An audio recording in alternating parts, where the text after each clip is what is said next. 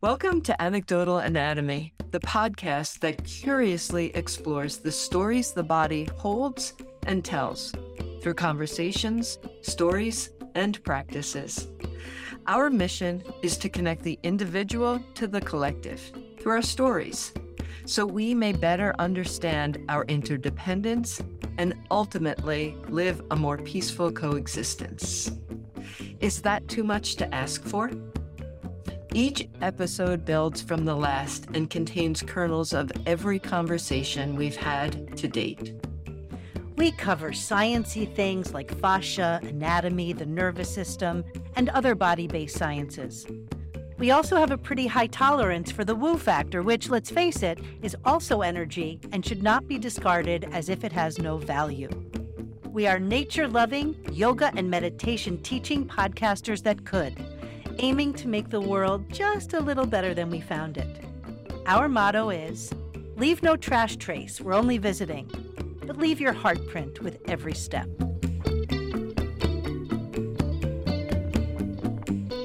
Happy birthday to us! Happy birthday!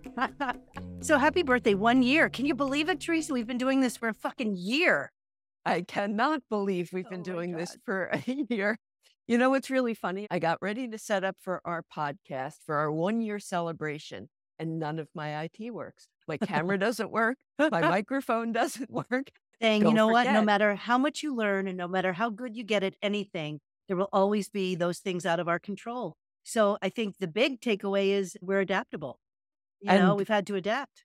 Adaptations, they're kind of a step to growth, right? Just want to sort of shout out first, before we do anything, to our incredible team that has allowed us to move forward on a path that we had never walked before. And that is Judith George, this amazing editor that fell into our hearts and laps, who uses her gifts and skills to take our sometimes very meandering conversations and draw them together and give them a sense of continuity, and picks out the best teasers and does all this work that we don't do. And so thank you to the unseen editing skills of Judith George. Yeah, and if you think sometimes our conversations can be a little meandering, imagine what it is before Judith gets it. Oh my gosh. Thank you, Judith.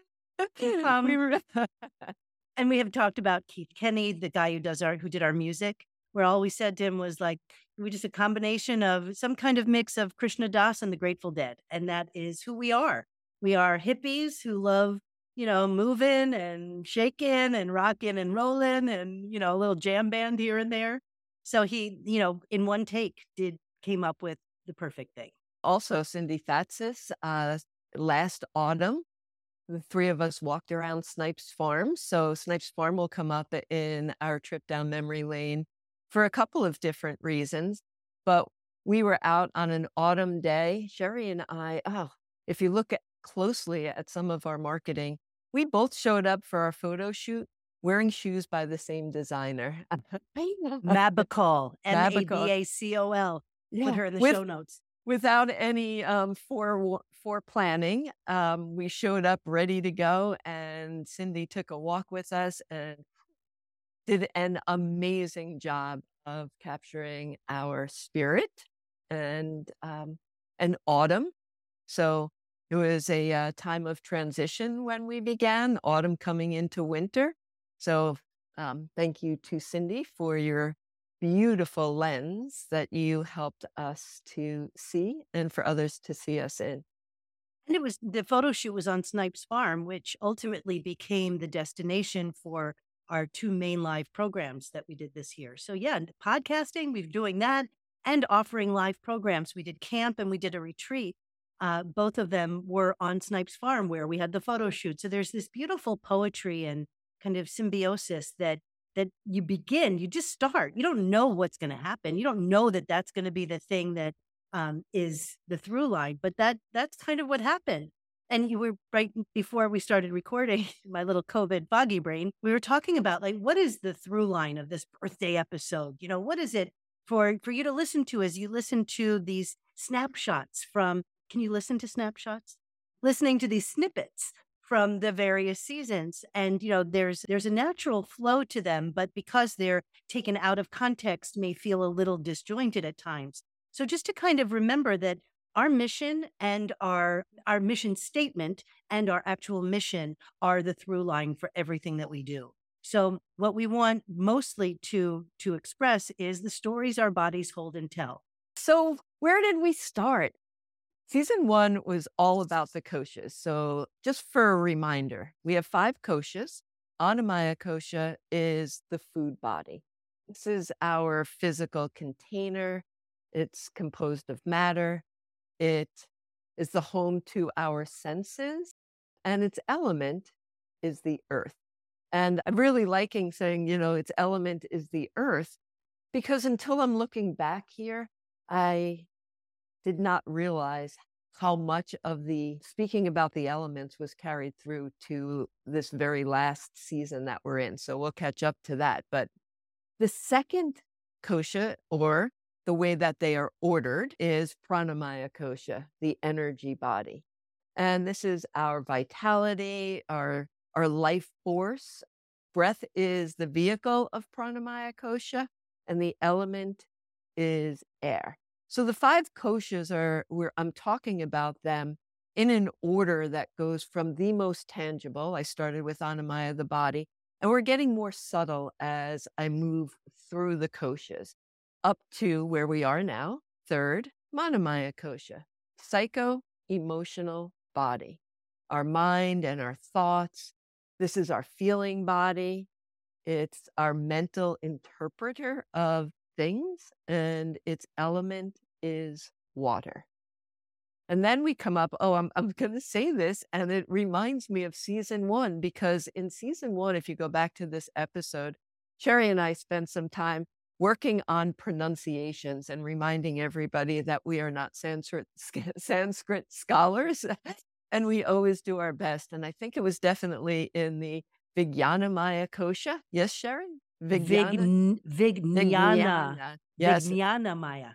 See, we're still doing it. We're still trying to figure out, well, I am anyway, still catching up on my Sanskrit. This is the intuitive body, our wisdom, our intuition, the higher mind, and the element is fire.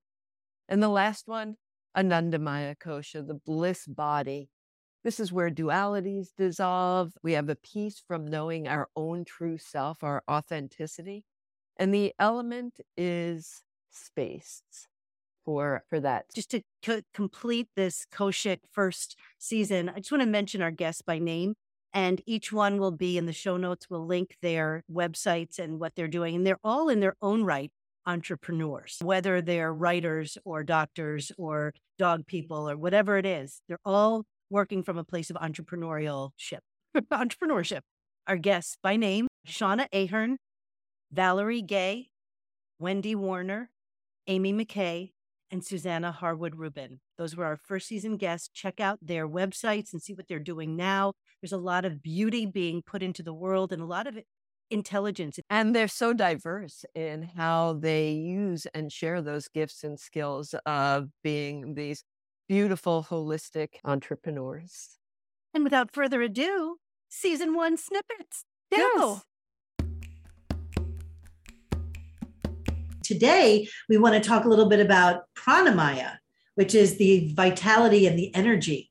So why don't I just throw it to you and tell your story through this pranamaya kosha. Let's define it. You're the girl. You're the woman. I'm sorry.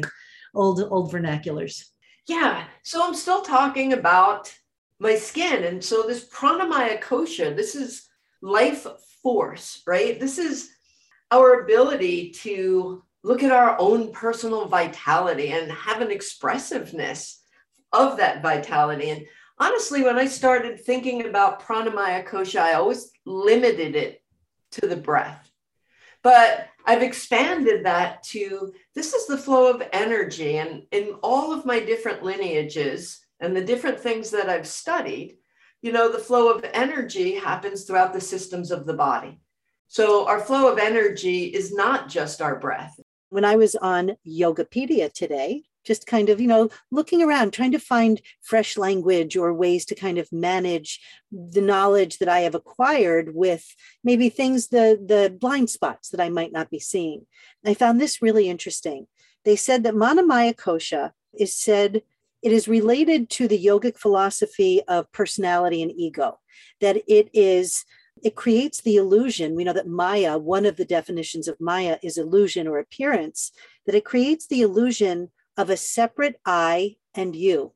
So while the skin may discern one being from another, this kosha is reminding us that it's an illusion that we're separate. My skin is definitely asking for my attention. It's asking me to look at it. It's asking me to see it and to love it. I believe that this boundary, this border of my skin is telling a story of being thin-skinned as a child, being way too sensitive, right? All of these different things. But I really, really am spending a lot of time, and everybody can do their own work, of deciding how I want to look at these blockages of energy. Mm-hmm. And I get to tell that story. So you and I have talked about it. I said, it's almost like every 2 weeks I go in and somebody with a scalpel cuts out another bit of my trauma. And you gave me another way to think about that. I think in Manamaya Kosha, we do have those 5 senses, but we also attributed the 5 senses to Annamaya Kosha. And I think they reside in Annamaya Kosha, but they're processed through Manamaya Kosha. We can't witness the bliss. We have to be in the bliss. And so because you weren't thinking about it, you weren't witnessing it, you were just in it. Like that is the integration of all of the work that we've gotten to this point. And a lot of joy has to do with letting go of the notion of productivity. We've been totally sold this bill of goods that we're only worthy if we're working. And it's just not true. And anyone who's had an injury or an illness, I had a TIA, a mini stroke in 2015, which was terrifying. And it really opened all of this for me because my doctor said to me, we know that stress does physical damage to the body. I want you to look at every single thing in your life that causes you stress. And then I want you to let them all go because this is going to keep you alive. I've been trying out different practices. So one that I've been working on lately. So I have on my app, in my phone, in my reminders, and I've called it today's intentions. And to give myself some grace to thinking about what is the least amount that I can do today that I feel productive. And so it's like, today I'm going to do at least, and then I set a timer for myself and a couple of hours, it'll remind me.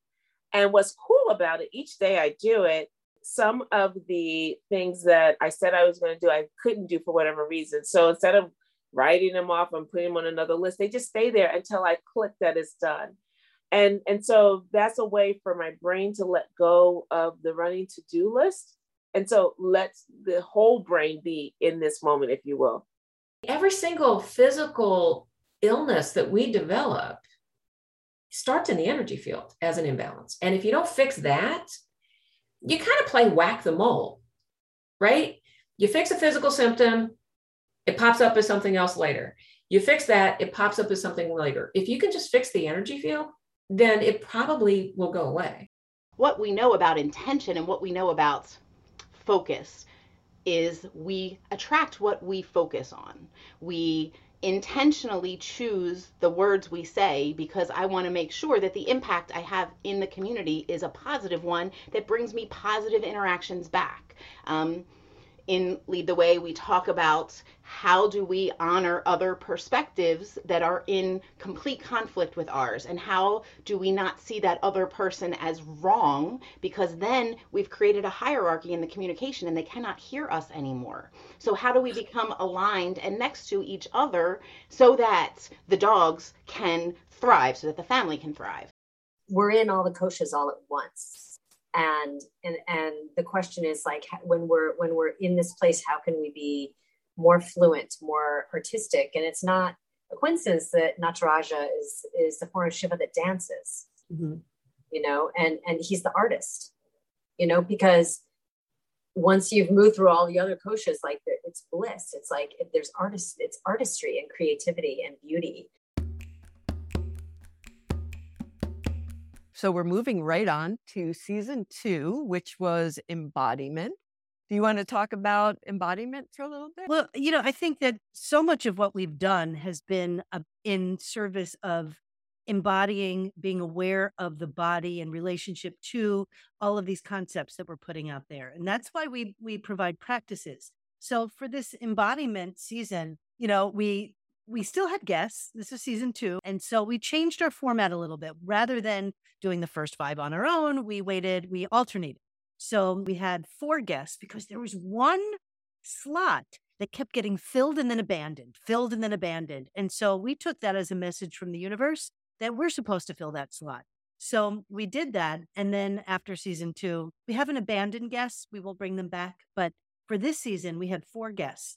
And they each had very, very unique ways in. We had Corey Feiner, who's a poet, Rochelle Clausen, who's an anatomist, Christy McCracken, who has got a chronic illness. And so she was able to help us see things from her side. And Giselle Mogan, who's out in Thailand right now, who is a beautiful teacher of these practices. And so they were able to come in through their unique lenses, share their perspectives on embodiment and the practices that we are offering. In season 2, that's when we found our after the becauses.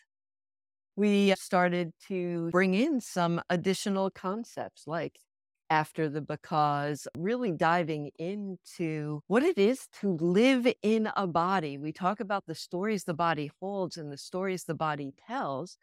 I think that the stories that we get and the stories that we hear and the stories that we tell and the stories that our body holds and tells at different times in our lives are going to inform different combinations of these energies.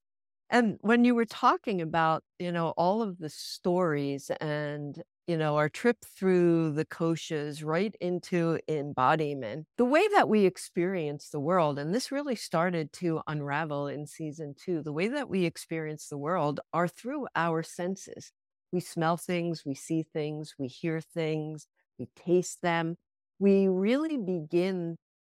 Your favorite? We touch and we touch them. Yes, we touch Yes. and feel. So we really, the world is experienced in a sensorial way. And then what we really looked at was we take those sensations and we give them words. We find a way that we can communicate our experience to somebody else because we created a language to do so. It's hard to put sensation into words and have it be the same. I can say, Sherry, I feel so excited today about our birthday celebration. And she can say, Teresa, I feel so excited about our birthday celebration. And both of us know basically what that means, but neither one of us feels exactly the same way. We just know that we associate this group of feelings to that word. And season 2 was an awful lot we talked about language and language in reference to conceptualizing and telling stories that are experiential in nature. For example, someone can say you are spirit having a physical experience. Some people say we're physical bodies having a spiritual experience. And depending on how that is said, someone who resonates with one and then hears another might be like, oh my God, like maybe it is the other way. I'm not sure if my timeline is exactly correct. And I think it was season 2, if been season 3. But it was the time when Anecdotal Anatomy decided that we wanted to move into an inaction. And our first Anecdotal Anatomy in action event. Oh, I'm sorry. When you said inaction, I was like, inaction? Like not in space action, but inaction meaning not action. No. Speaking the power of words, like how we Yes. hear them. It goes back to everything that we've been talking about. So yes, Anecdotal Anatomy in action. Sorry. So we found ourselves on the porch of Commonplace Reader And in addition to really building our relationships in our community with the guests that were gracious enough to gift us their time to have conversations with us, we had many of our local listeners join us for an event on the porch, couple hours in the evening in, what is it, our small little river town? It was the small little river town, yes. I don't know if I would have said small and little in the same sentence, but Oh, just yeah, you probably there's a- wouldn't, but I would. I really want our little people- river town. I want to know how. I want people to really know how small and little it is. Small, little, tiny, minuscule, infinitesimal river town. Can barely see it. It's like a dot on the map. It's a teeny tiny little speck. So this season, we're talking about embodiment. And we felt that to start the episode off, this is the first one of our second season, we're going to actually start with some practices, just so that we can get a baseline of where we are. And then as we talk about what embodiment is, as we start diving into, the conversations and the stories, you as the listener can have an experience. I mean, hopefully you're having an experience anyway, but an experience that is directly related to this idea of embodiment. But the definition said it gives form to the formless, to ideas and thoughts and feelings. We've been in our heads for a long time, and we've abused our bodies for a long time. It's institutionalized. And I believe that we have collective beauty, but also collective dysfunction and collective trauma. And as one of my mentors says, there's trauma with a big T and trauma with a little t. Could just be even just the whole birthing system alone. Our first impression is we are alone and we are not welcome. And it's like, whoa. So that can live in the body. But when I think re-embodiment, it is just that presence of giving yourself space, but also curiosity about the self. I've experienced a lot of the same thing. We have been learning, researching, reading so many things about how our body, our holistic body, mind, body, and spirit show up in the world. And what is it that we embody? And I'm looking at myself and thinking about some of my own old patterns of maybe not being good enough or being too quiet, not speaking up for myself, feeling traumas and retelling the story over and over and over again, like rewinding. I'm going to age myself the VCR to watch it again and again. I look at the notion of what can we express through the angle of a bone. I talk about the sternum, like I write a book, the angle of your sternum. What are you saying? And the sternum is a really telling bone. But isn't it weird that just by angling it up or dropping it back, you can convey a sense of either confidence or aggression or arrogance or humbleness, meekness, sadness, grief. The question was, when did we separate from the female energy? And I think there's a lot of stories and a lot of different life circumstances that can take us into a scenario where we can say, this is where we separated from that feminine energy. And you and I talked about this a lot yesterday, that this is not gender. We're not saying when did we separate from being a woman or a man, but that there's a balance of energies within us. And we can call them female male, or feminine masculine, but it's the energy that we're talking about, not the gender. This idea that if we're aware of this journey, of the map of this journey, then when people come into our lives, we might be more curious why they're here. Sometimes it's just to chill out, have fun, and laugh. Some people are just put in our path to make us fucking laugh. And some, like you are one of my guides, you have been a reflection of not only some of the attributes that I celebrate in myself, but also those things in myself that I really want to work on. It feels to me Like because takes you out of the present. Because brings me into my head to tell a story about an event that had happened just very recently or in the past. Rather than being present and when that thought comes up, coming into my senses, noticing my emotions, sitting with my personal feelings versus the story. How does this feel in my body? What am I learning? What emotion is coming up? How's it affecting my breath? So, living a life you're proud of. I believe that just because you have a chronic illness doesn't mean you can't have a beautiful life. It may look different, but it's the same destination.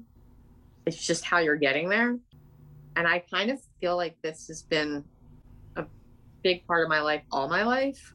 I've always accomplished the same things as other people, but I would go about it different ways. So my life doesn't look technically different from the outside, but if you knew how I got there, it would make you look at it a little different. And so our practices allow us to be intentional about the things that we want to bring into our lives, but they also, depending on what types of practices we bring in, are there for us. If we're practicing with regularity, we don't have to wait until an acute moment. We don't have to wait until we're feeling fear or pain to bring it in and to start practicing. That's a hard place to start a practice. But if we practice with the daily repetition, and yes, it can get boring, it can be boring, and so we work with the boredom. But if we can work with it in the regular everyday experience, then when we really need them, we go into our little bat utility belts, we pull out, today I need to breathe differently, or I need to move in a different way, and we're ready. I do use many, many practices on a daily basis. I would say that the one I use the most, though, is being out in nature. So getting my feet on the earth every single day. I love being by water. I feel really connected to all the elements of nature. So I like to connect to the earth. I love to connect to water, to fire, to the air. So it's just kind of a mindful practice that I use when I'm in the swimming pool or if I'm going for a walk in the park here in Bangkok. So that's sort of more of a day-to-day practice that I use just going outside locally. Let's move into season 3 when we're building our neighborhood, this idea of the holistic neighborhood. And, we both enjoyed the show, The Good Place. So we were riffing on that one day. We're like, we could build a neighborhood and we're holistic practitioners. Let's do a holistic place, The Holistic Place. And there was born season 3 of Anecdotal Anatomy. Welcome to the neighborhood. Welcome to the neighborhood. So what I really loved about this season was Sherry and I became architects without ever going to college or learning anything about math. So that was beautiful. I know for me personally, as we've gone through and kind of come to season 3, this exponential growth in my woo factor, right? To feel a whole lot more comfortable stepping over into what I authentically believe, but felt very wooish. So over the years of being a body worker and a yoga teacher and moving on and exploring deep dives into embodiment and the koshas, again, was not my first. It just became much more comfortable to live in a woo body. I feel like we need to reclaim some words like woo. I mean, again, energy. Everything is energy. And if we can agree on that, then nothing is hierarchical in the world of energy. Just energy. They're just molecules. They're just these things we work with. And when we put a word like woo, and I'll equate that to kumbaya, I think I want to reclaim kumbaya too, then why do we have to demonize a word or make that seem less than the hard science? We get quantum physics, we've got new neurosciences that are coming out, so many things that kind of support this idea of the unseen in the world. Without woo, there's no magic. And I am someone who believes that the world is both magical and it requires effort to get shit done. It's not an either or thing. It's not all of a sudden magical thinking is going to manifest your dream. You got to fucking act on it and go out and do it and to make the effort to make it happen. But there's still magic to be harnessed in the same space. So woo you, not you, Teresa. Woo you world. Yes. And woo me too. I'm really, and woo me, man. Yes. Woo me up. Yes. I'm really enjoying my woo growth over the years. And, you know, it was in the creation of our neighborhood, you know, being self-appointed, amazing architects, that which is one of the archetypes, we'll get to that we stepped right into, was that of architect, the architect archetype. Oh, that's amazing, right? Yeah. We began to build the neighborhood. And as we were building the neighborhood, Sherry and I had so many conversations about building this neighborhood of listeners, but also wanting to build a neighborhood of connection, a neighborhood of bringing people into the same space. And where we started realizing that we wanted to be out with community in a different way. And so we created summer camp for adults. It was so fun. So much fun. But, this goes back to theory and practice. So we talk about these practices and we have all these conversations about these sometimes lofty concepts. And then we come together in person and the alchemy happens. We take these sort of base metals of our practices and our conversations, and they become golden as they are filtered through the humans who come together. And so that is something that I hope through our next year that we're able to continue to expand on, because the interpersonal piece, especially this podcast was born during COVID. I'm not saying my COVID, but the COVID, the big COVID. And so it came sort of at the end of quarantine where I was reluctant to be in community with people. And Teresa, I want to put this out to you. Thank you for nudging me out of my comfort zone to do these programs that have brought these conversations to life and to light in a way that otherwise would remain academic. We have been on many adventures, nudging each other in the places. And I think that's a good time at this 6-month anniversary. So we came out to camp, we hula hooped, we blew bubbles, we went for walks in the woods, and we learned to adapt. This is a group of people who are growing. I mean, the community continues to grow with each thing we do. This community exemplifies our mission. Almost everything you said, they came because they wanted for me time, the individual self-care me time. They also wanted to connect to the collective. They wanted to be part of the community, of which they already were, but to be able to manifest that in a way that felt satisfying and nourishing and all of that. And that these are the unexpected things that happen when you just go out and fucking do it. That really kind of synopsizes what we're doing, is that, yes, this is science and stories, but it's not designed to be a replacement for other science that you're going to study, for whatever your goal is. It's science that will be presented through stories in ways that we can embody it, understand it, conceptualize it, but not in an effort to be confusing, because, this is a audio podcast. There's not a lot of visuals that go with it. So it's not about diving so deep that it's going to be confusing, but to help us to make that connection between how our body functions and how we can build a stronger neighborhood and a stronger community. So you bring us beautifully into the third piece of fascia, which is the connective tissue system. That all of those things we can request, we can, form and deform according to that. But there's this whole network within this body, this fascial system, that both sheathes the entire collective of the body and yet individually wraps every muscle fiber, every piece of the body in its own individual thing. And I know you've talked about the orange before, but this idea of, when you peel the orange and there's that white kind of, film on the outside that covers the whole orange, but that you were saying the other day that every section is also covered in that film. And then within that, every little pulpy part is also wrapped.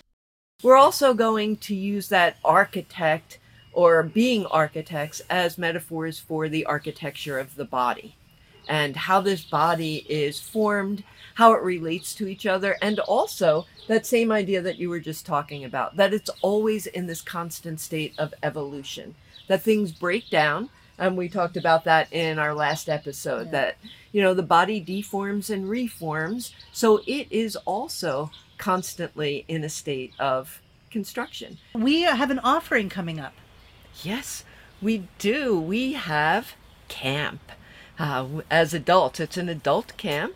We are going to have 4 separate Sundays that we will be meeting in the afternoons for 2 hours. Location to be announced soon. What we've decided to do was, for the next 4 episodes of this podcast, we're going to let the themes coincide with the themes of camp. So camp is an acronym, and we're not going to give it all away. We'll slowly tease out what the acronym is for. But C, because today is the first day of the rest of our lives, we'll start with the first letter.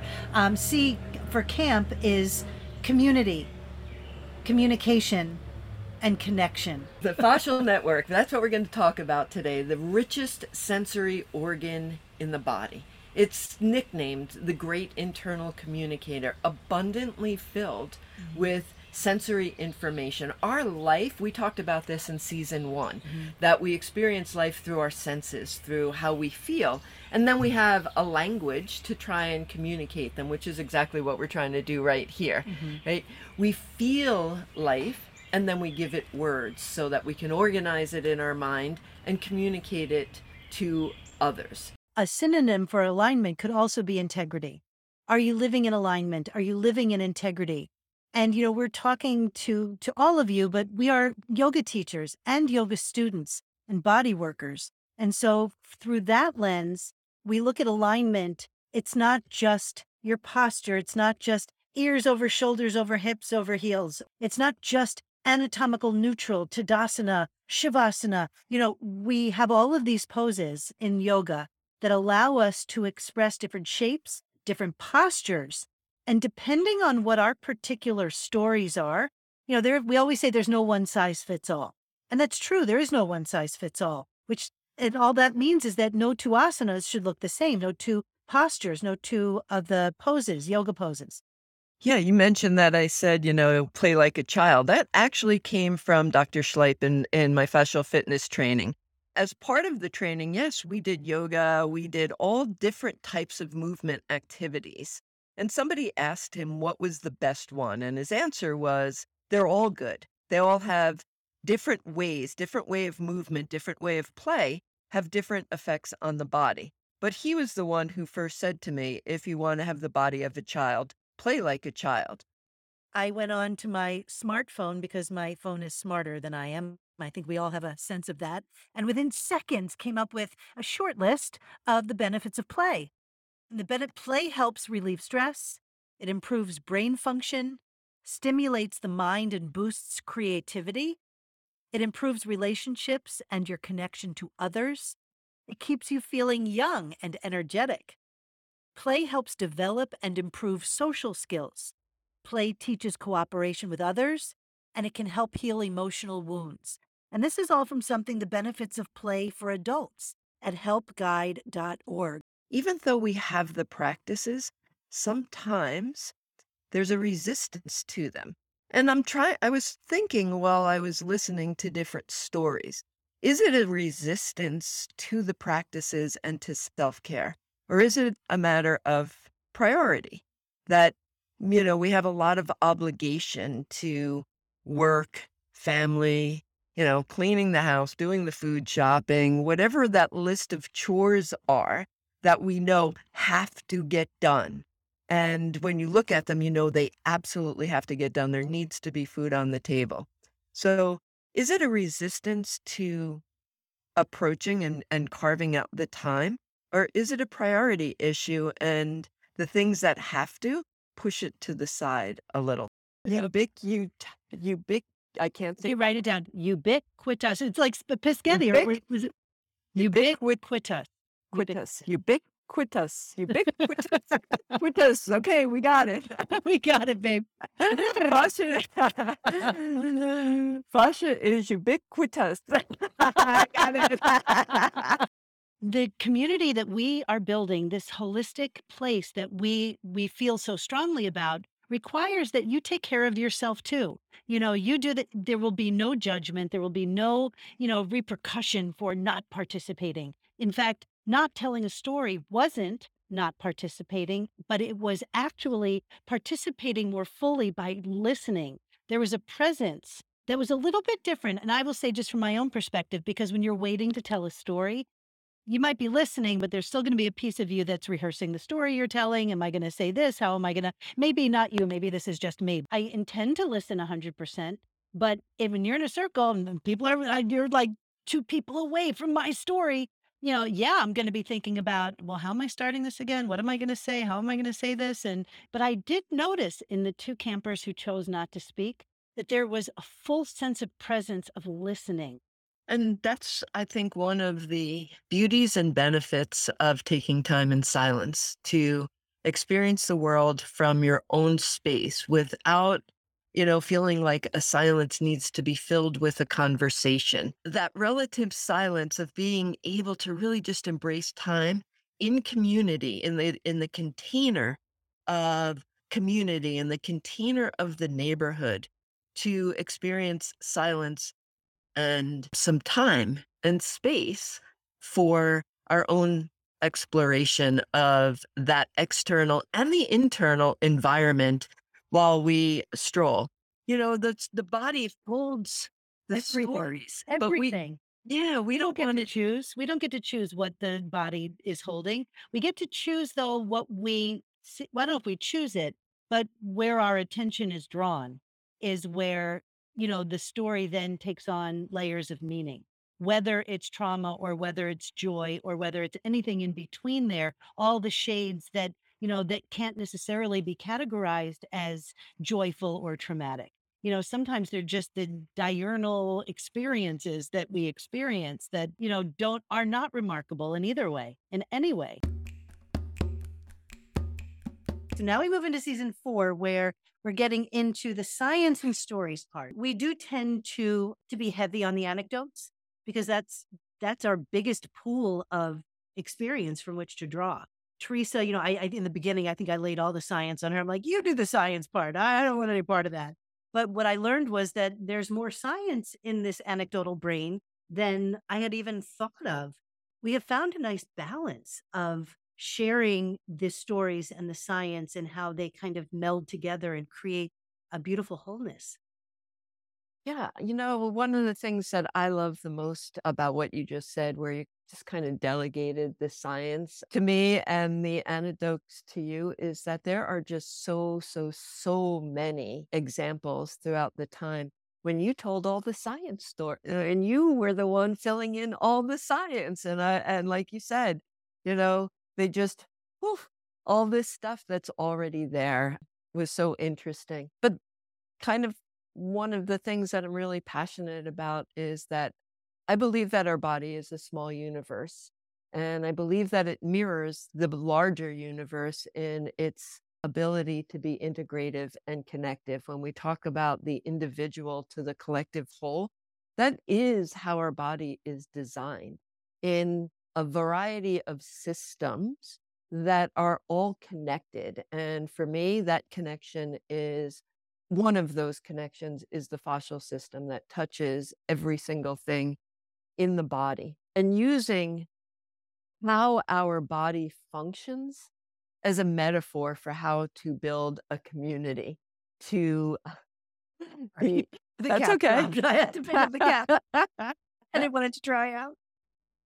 Fascia. So the fascia system, yes, it was the metaphor, or the not even the metaphor, but maybe the overarching system that we used to develop our neighborhood. We wanted to develop a neighborhood that was sensorial and deep and rich with feelings and receptors to be able to communicate them.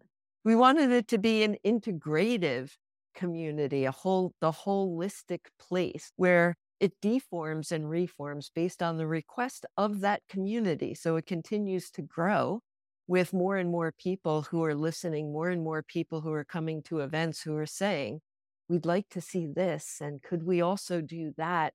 But if our body can integrate all of its systems to work in such an amazing, magical, and efficient way, with each system interrelated and interdependent on the others, that is the universe. That is our connection to the whole, and we are not separate. No, and so when people say you have everything you need inside you, you are your best teacher. Yes, and it's nice to have a guide sometimes to be able to take us to places that where we don't have a map yet. But yes, if we contain the whole universe within ourselves, then it just stands to reason that there's nothing outside of ourselves that we actually need. Talking from Pennsylvania, which is the Keystone State. And Keystone, I've taken many courses from Teresa. I've taken her anatomy classes, I've taken her yin training, and many of her offerings in public classes. And one of the things, I think the first time I was actually offered a definition of a keystone was in one of your trainings. And so I feel like there's a lot of poetry around naming the people who are showing up at the beginning of our experience, are keystone members of this community. And that's not to say it's limited to just those people who are coming in now, but there is something essential about a keystone. And so, science girl, go. So I'm hoping I'm going to get the order right, but this is how I remember it. In architecture, the Greek architecture is built with columns to hold up a structure, and then flat roofs, old Greek architecture. And throughout history, based on gravity in that design, 2 uprights and a flat, the architecture would eventually crumble beneath the weight of gravity. In Roman architecture, we see an introduction of arches. And at the very top, in the center of the arch, is something that's called the keystone. And it is the very top, the very center. But once the arch was developed, then gravity is distributed around and holds it in rather than places it on top. So the keystone is the strength in the community. The keystone is the strength of the structure. It is the place that in some ways bears the weight, but yet is the wisdom and knowledge to be able to distribute it throughout the entire community so that it works as a collective whole. And there you have it, people. There's so many different intentions that we can put behind why we're sharing a story. And whether we're a good storyteller or we describe ourselves as a bad storyteller, like, oh, I'm not such a great storyteller. But we all have such amazing stories that when we share them and we bring out our personality and our vibrancy or our sadness or whatever the story is about, it's the emotion and the being real. I think that is such a powerful part of the whole why stories are important. I remember when my oldest, she was in a gymnastics class when she was very little at a local gym. And she cried every time I would have to give her away. She would be in my arms clinging to me. And the gymnastics teacher, who I'm still friends with on Facebook, who I love, she would have to extricate her from my arms, physically remove her from me to take her into the class. And I remember one time she said to me, "Mommy, aren't you sad that I'm so sad?" And I said, honestly, no. I said, you know what would make me sad is if you went through your entire childhood and didn't do anything interesting or fun because you were a little scared. The recognizing that sometimes there needs to be a separation from maybe it's, we're using the word feminine, but maybe it's just a separation from the known into the unknown. That is what we're really talking about, the willingness to take that step, to take that journey. And that journey of separation might be, it's time for me to go off to college. And there's a separation of what I know, what I understand, where I feel comfortable and nurtured and nourished. And now it's time to go off into the unknown or switching a job. There's just so many different ways where I can look back at my life and say, here are the different times that I can look at where I've had a significant separation. I kind of noticed our backgrounds. My background is kind of stark and white.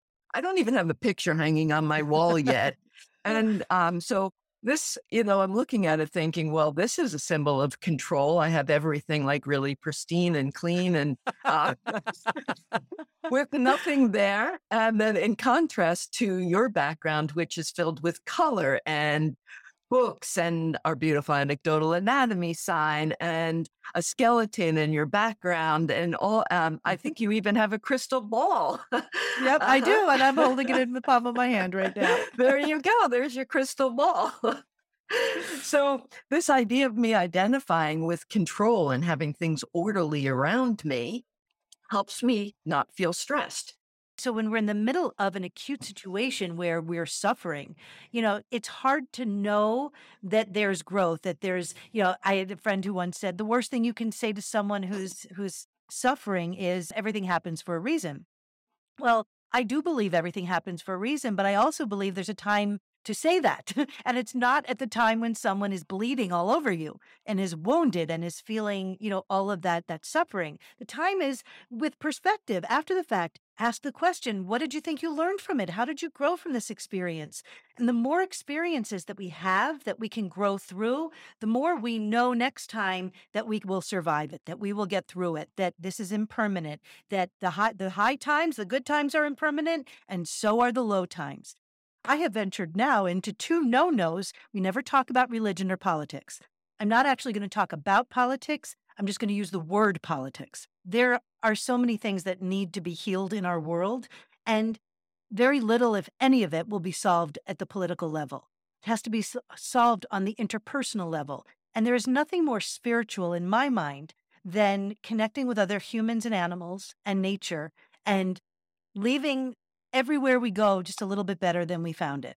Even if it's not better than we found it, planting a seed that will one day grow into better than we found it.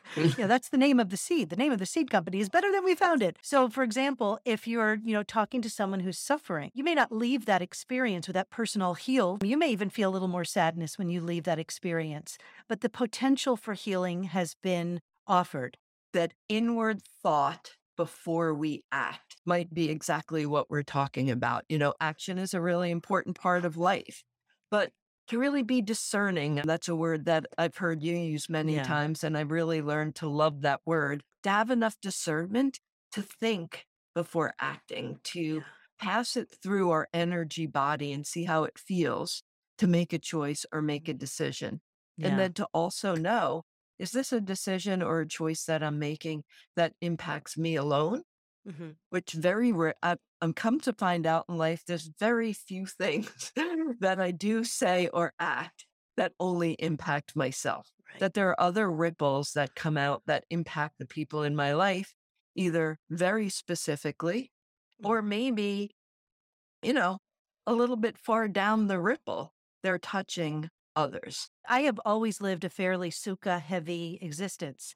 I'll get to it later. I've just kind of give myself the permission a lot to kind of, extend the boundaries if there are any.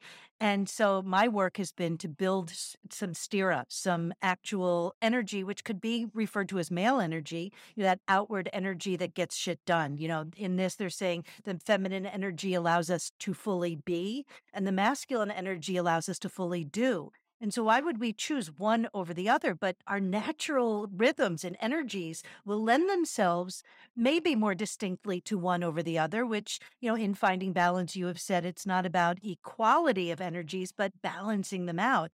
When we stepped into the forest, there was a threshold. And what I learned and was taught was stop at the thresholds of life. Stop at the thresholds of the places that you enter, whether it's your own home, your office, out into nature, the grocery store.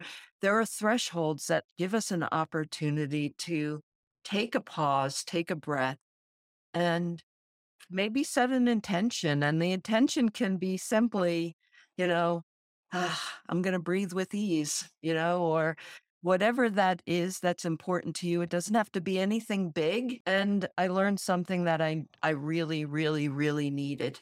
And that was that I didn't recognize how much I needed to slow down. Intention is everything. And, as I was reading and sort of trying to compartmentalize and connect these dots of, retreat and refuge. And, you and I came together because we do these things. We've been practicing for a while. We have a natural inclination to be in wonder as we wander.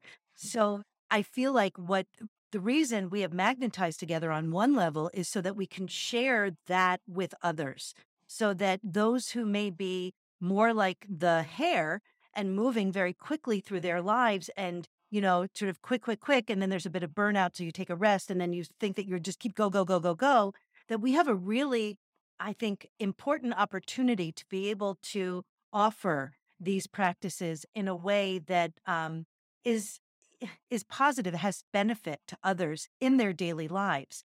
Instinct, intuition, the senses are a really, really important part of our communication style.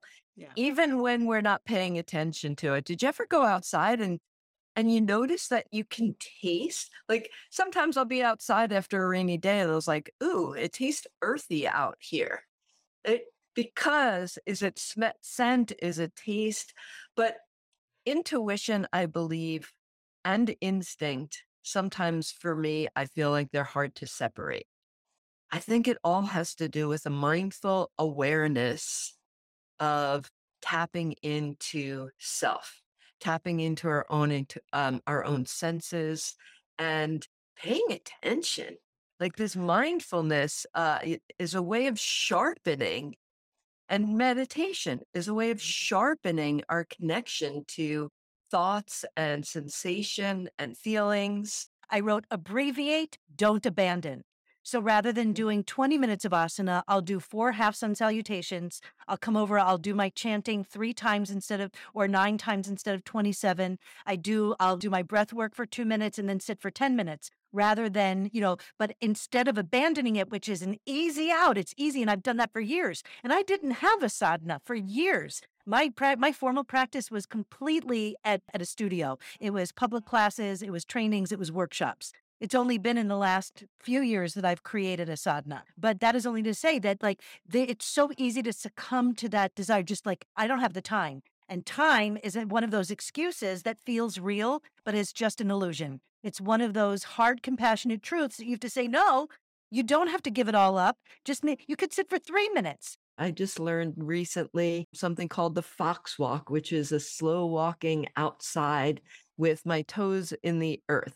But this is a way to kind of orientate ourselves to where we are right now in whatever that transformation we're experiencing. And, I personally think we're all in the middle of a major transformation. A lot's happened in the last few years. And, we're all looking at new ways of doing things. So, in the importance of connecting with Earth, slowing down, becoming, taking the time to look at what is in front of us right now and make clear choices. Who have I been and who am I becoming? How am I changing in relation to whatever's going on in my personal life, in the collective, is what's going to happen next. We want to celebrate Season 5, we're actually just at the beginning. So much of what we realized as yoga teachers and yoga students, constant students, is that, many of the people who gravitate and magnetize to these conversations are part of spiritual communities. They're part of, either movement, body-based, yoga, meditation, this kind of qigong. Whatever it is that informs that part of you, you're coming in for this. And so we thought maybe we should talk about yoga in a broader sense. And this is not limited to just yogis, yoga students and teachers, because the language may be specific to this system, this beautiful, complete system. It also is more than we think, because in our culture, we were talking about how we either, put a lot of weight on our minds or on our bodies, or we separate these things out. That if I were to say the word yoga to any person on the street, first thing I guarantee you I will answer after their because they will immediately think of the yoga poses, the asana, the thing that you can see on the cover of Yoga Journal, that, for better or worse. And so, and there are great articles in Yoga Journal. I will not demonize a magazine that I loved for so many years, but I've grown too. And I feel like, that there's a place in the conversation for that. So we don't ignore asana, but like the koshas that seem to have a certain hierarchy to them, but they're all the same size. Yoga is made of 8 limbs, 8 different things. It's not just the asana. So we want to be able to explain, talk about, maybe not explain's not the right word, but have a conversation about the 8 limbs that gives equal weight to each one of the limbs. And that's not to say that, if you're someone who's overly physical and that's the vehicle, that's the way in, don't chuck it in service of the other things. Maybe just add in elements of the others to see how that interacts with your asana. How does meditation, how does breath work? How do these things actually, how does, single point of focus, how do all of these different things, the ethical treatments, the, yamas, niyamas, how do they enhance or detract? Because depending on where you are on the path, you may need a little extra dash of this, a little more of that, a little less of that. So again, like everything else, the proportions are up to you, but know that they exist and know that they're there to be part of a system that is bigger than asana. There's a lot of recipes that can come out of that Yoga 8 to suit any lifestyle, any need, any retreat, anything that you need to restore or strengthen or grow or, calm down, relax. The Yoga 8 is filled with practices and philosophies for everyone. So, I've heard from people on my table or that I've met or in studios who say, I can't do my yoga because my shoulder hurts, or I can't do my yoga because, but actually, Yoga 8 shows us that there are so many different ways for it to be a lifestyle of choices that are available to incorporate or to learn more of, to do a deeper dive in study. And so if we've become so desensitized to this idea of awe, because everything is awesome. Oh, you picked up that ball that rolled under the car. That's awesome. Good for you. Well, no, that's good for you, but is that truly awesome? And so when we can touch that, and I think in yoga sometimes when we're in Shavasana, I will talk for myself, that is where I can touch the hem of awe. That there are moments, and I've only had a few in Shavasana that have been transcendent, that have been sort of out of body perspective experiences. I can't say that I've had it in the asana as much, sometimes in meditation, sometimes in breath work. But so we're going to get into, these are all the different limbs. We have 8 limbs of this practice we call yoga. It's not just asana, the thing that we think about when we're looking at the cover of Yoga Journal. You just mentioned nuances and that we're talking about what feels like a gift. And even the reframing of like, what are you grateful for is a really great question. But sometimes it sounds cerebral, like, what are you grateful for? Let me think about that. But when it's changed to what feels like a gift, it brings us back into our sensing body to tap into our own senses, to really stay connected to our feelings and let them inform what this gratitude is or this gift is, because we felt it, not had to like, I wonder what I'm grateful for this year. Sounds so much more like a thinking question. Your abundance is not taking someone else's away. There's enough for everyone. And part of this practice is when we know we have enough, then asteya can just naturally arise. It's that knowing that we have everything we need inside of us. And that once we have that internal knowledge, there's no need to steal. And, but there's also, if we are someone who stays in our comfort zone, for example, you're stealing your potential. When we underestimate ourselves, when we don't recognize our own talents, our gifts, our skills, we rob ourselves of growth. We're stealing from the possibility that we could be more than what we think we are, or even who exactly we are. In reference to what you were saying, that the niyamas are called personal observances, right? So yes, there are all those things that we're working on, but I also like that it's framed in a way that we get to observe self and notice through these lenses. It's not saying personal perfections or personal must-tos. It's personal observances to notice how we fall in any given moment or different times in our life to these principles and these observances. When are they in balance? When are they out of balance? And how do they fit in at different times? I have to say that this past year has been transformational.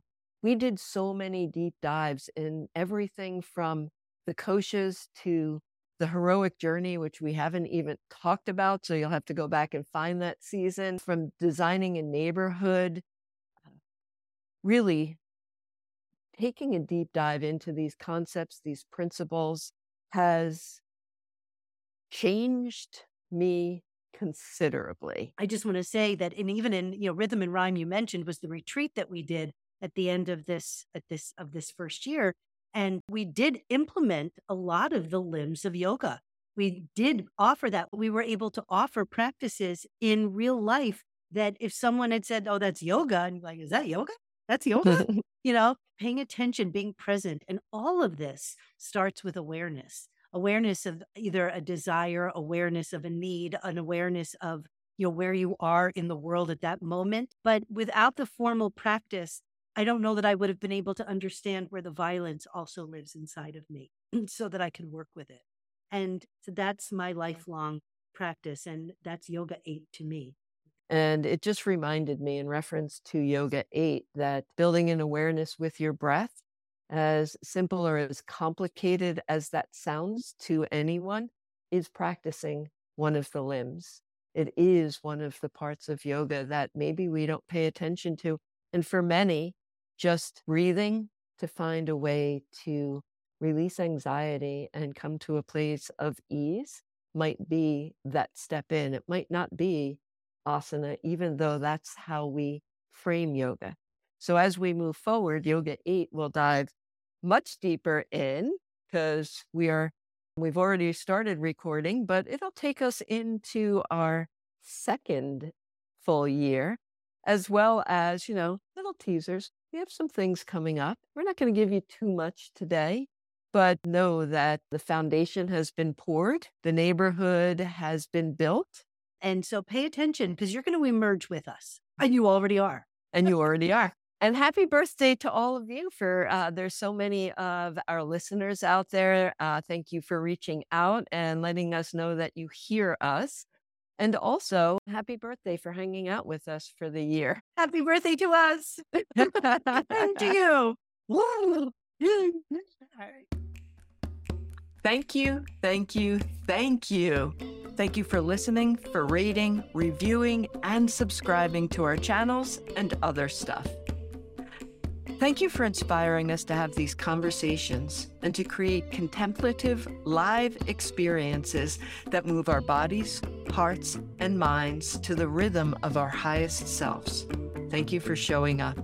Feel free to send us your stories, questions, and comments to anecdotalanatomy@gmail.com. As always, we want to thank our amazing editor, Judith George, Keith Kenny for our fun music, and Cindy Fatsis for our photos. Journey with us as we continue down the roads of discovery, taking the detours and meeting the mysteries. You are our why. See you next time.